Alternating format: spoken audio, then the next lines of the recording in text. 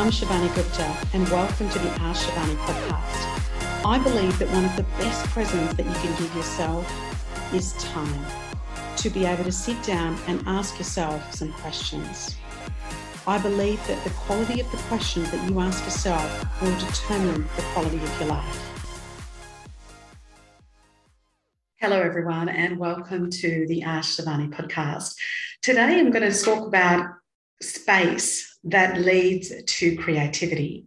And I wanted to talk a bit about this notion of innovation and creativity. Every solopreneur, every entrepreneur, every business owner, every CEO and executive wants to talk about how their organization, their business needs innovation. And innovation doesn't always have to be a large, world-breaking record.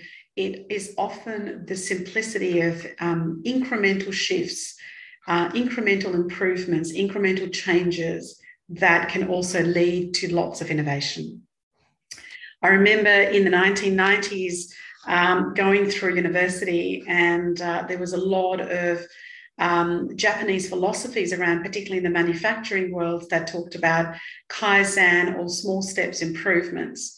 And really, innovation, again, does not need to be big, but it's about small, medium, and large changes. However, how do people find space to be innovative? And in my experience, having mentored thousands of people and worked with more than 100 companies now across the last 20 years, but for a decade before that, I was in the corporate world. My husband is still in the corporate world, and obviously a lot of the clients that I work with vary between entrepreneurs and corporate world as well. One of the three most important things that they speak about is productivity and how to maximize their time and how to find more time for their family, for themselves. That is in the top three issues that keeps coming up over and over again.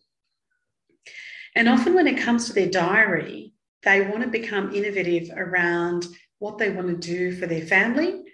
They want to have more space to perhaps be able to pursue a passion that they have, not full-time, but part-time, maybe an hour a week.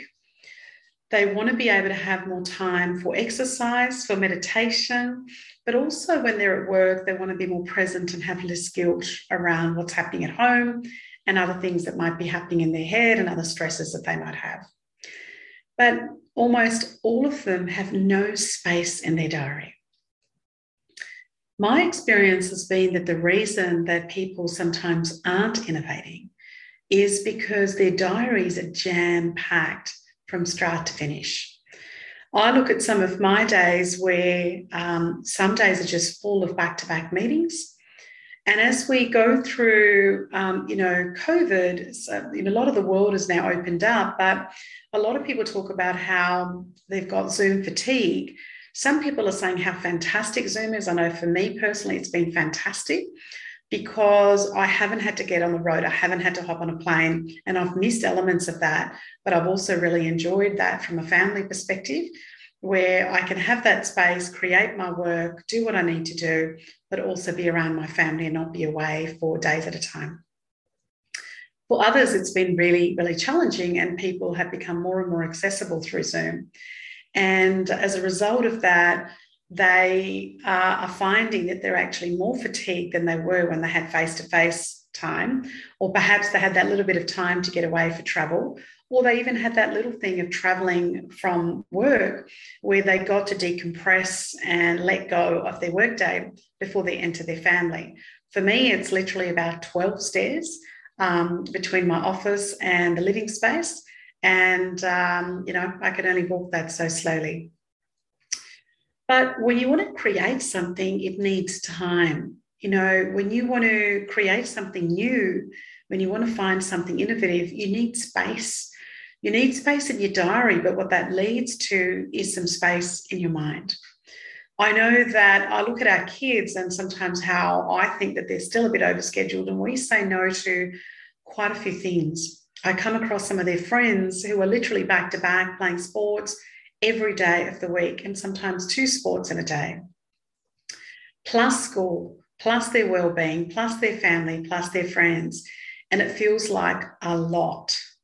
And I look at some of the leaders that I have an opportunity to work with, their diaries are back to back, whether they're Zoom, whether they're face to face, whether they're hybrid.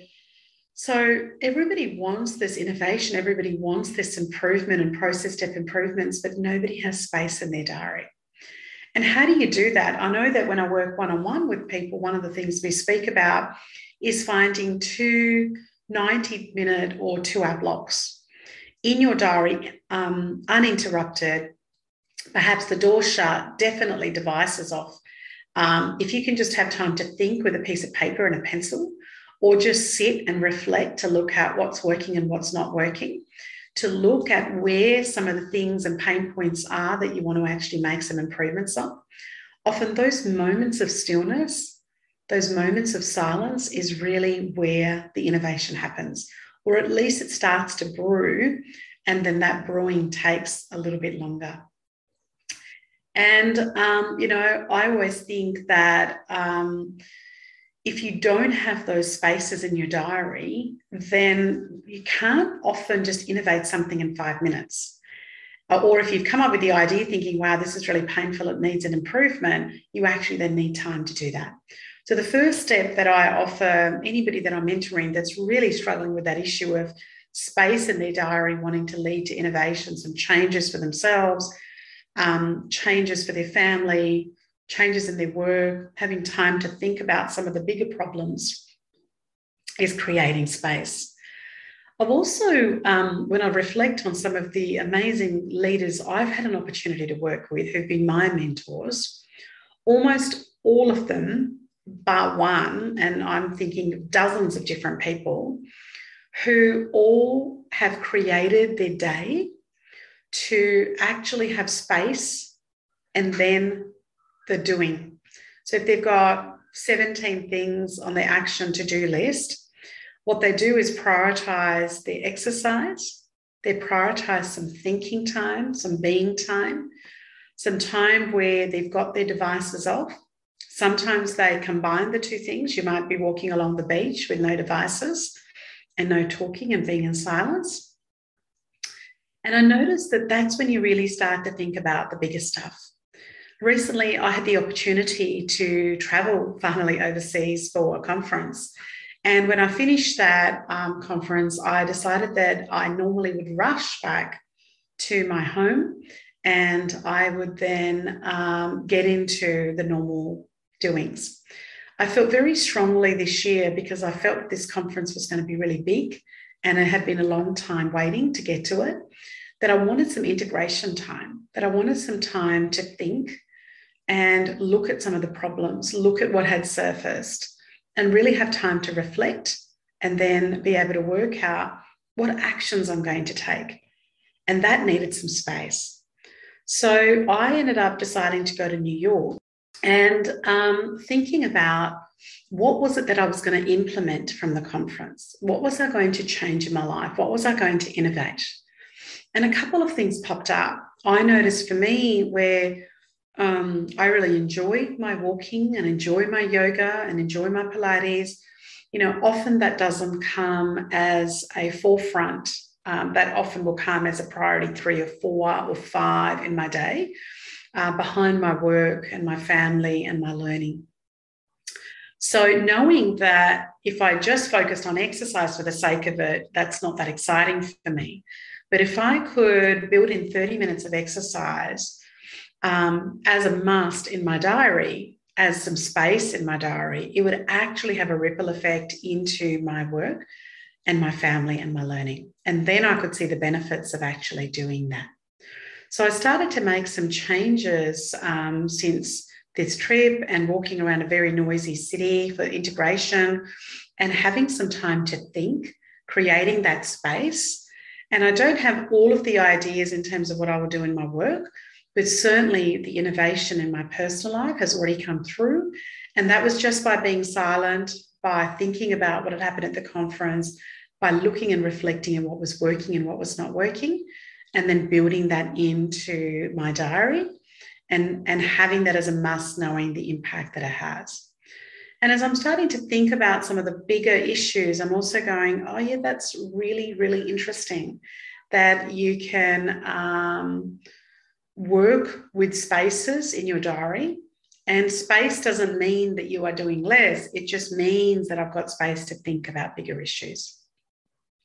One particular person, Paul, that I had an opportunity to work with, one of the things he ended up implementing as a result of one of the sessions we had was he implemented a 90-minute per day into his diary. So rather than once or twice a week for that time, and he found that the morning time was the most effective for him. That's where he thought the best.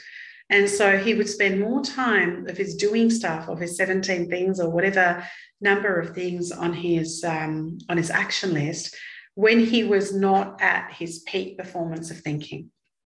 So to innovate, to think about some of the bigger changes, and he didn't just do that on work, he also looked at his family and looked at things that he needed to change within himself. So he did personal, business, and work and family. And so what he would do is 90 minutes after a bit of exercise, after a bit of meditation, he took no meetings and he decided that his day from the office from 8:30 to 10 would be without devices, without meetings. And he would then think about some of the problems at work and what needed to happen. And he said within 2 or 3 weeks, he found the impact of that thinking amazing, and he started to work on bigger issues. And as a result of that, he would then also get very clear about what he wanted to achieve that day. Some of those things on the list of 17 items, for example, started to disappear and become irrelevant, and others became more relevant and more potent and more things that he needed to action as a result of that 90 days. And I just thought that was fantastic, that you can do that drop in the ocean with somebody in a conversation as a mentoring session, and he ended up implementing it. It's now been over a year and he has been implementing it, and the amount of things that he's solved that were bigger, not only has his business grown, but his team's grown, his health has grown, and he's also been able to schedule in more one-on-one time with his partner, wife, and his 3 kids. Just by becoming that little bit more clearer and more focused on working on the bigger things that you want to do. So I just hope that if you are struggling for time, for creativity, for innovation, and, I look at my kids who we keep saying no to for different things. We're probably one of the fewer parents that are saying, no, you need space and time to rest. You need space and time to be bored. I know that when they get really bored, they get creative. My son the other day, we said that we couldn't do any electronics, and for our daughter as well. And I noticed that he just picked up the piano and she got her guitar, and they were jamming together for about 20 minutes. We haven't seen that in months. Just because they were bored and they were not allowed to use any devices, and they had some time off everything, as did we, that creativity comes from that. So that even if you're struggling for time, sometimes by scheduling some clear things in there, and I would suggest start off with 90 minutes once a week. And if you can build it up like Paul to 90 minutes a day, that's amazing. But even if you just started off with that 90-day pocket, an hour and a half, which sounds like a lot, but it's not, where you had no devices, you just sat and looked at the pain points in your life, whether they be for you personally and how you think, whether they be for your family and what needs to improve and what you need to innovate and find, or perhaps in your workplace, or perhaps all of the above. But just start off with one thing, thinking through the issues, knowing that you might not have the exact solution. What are the next steps? What are the actions you could take that would help you? And then work out a way forward. Thanks for listening.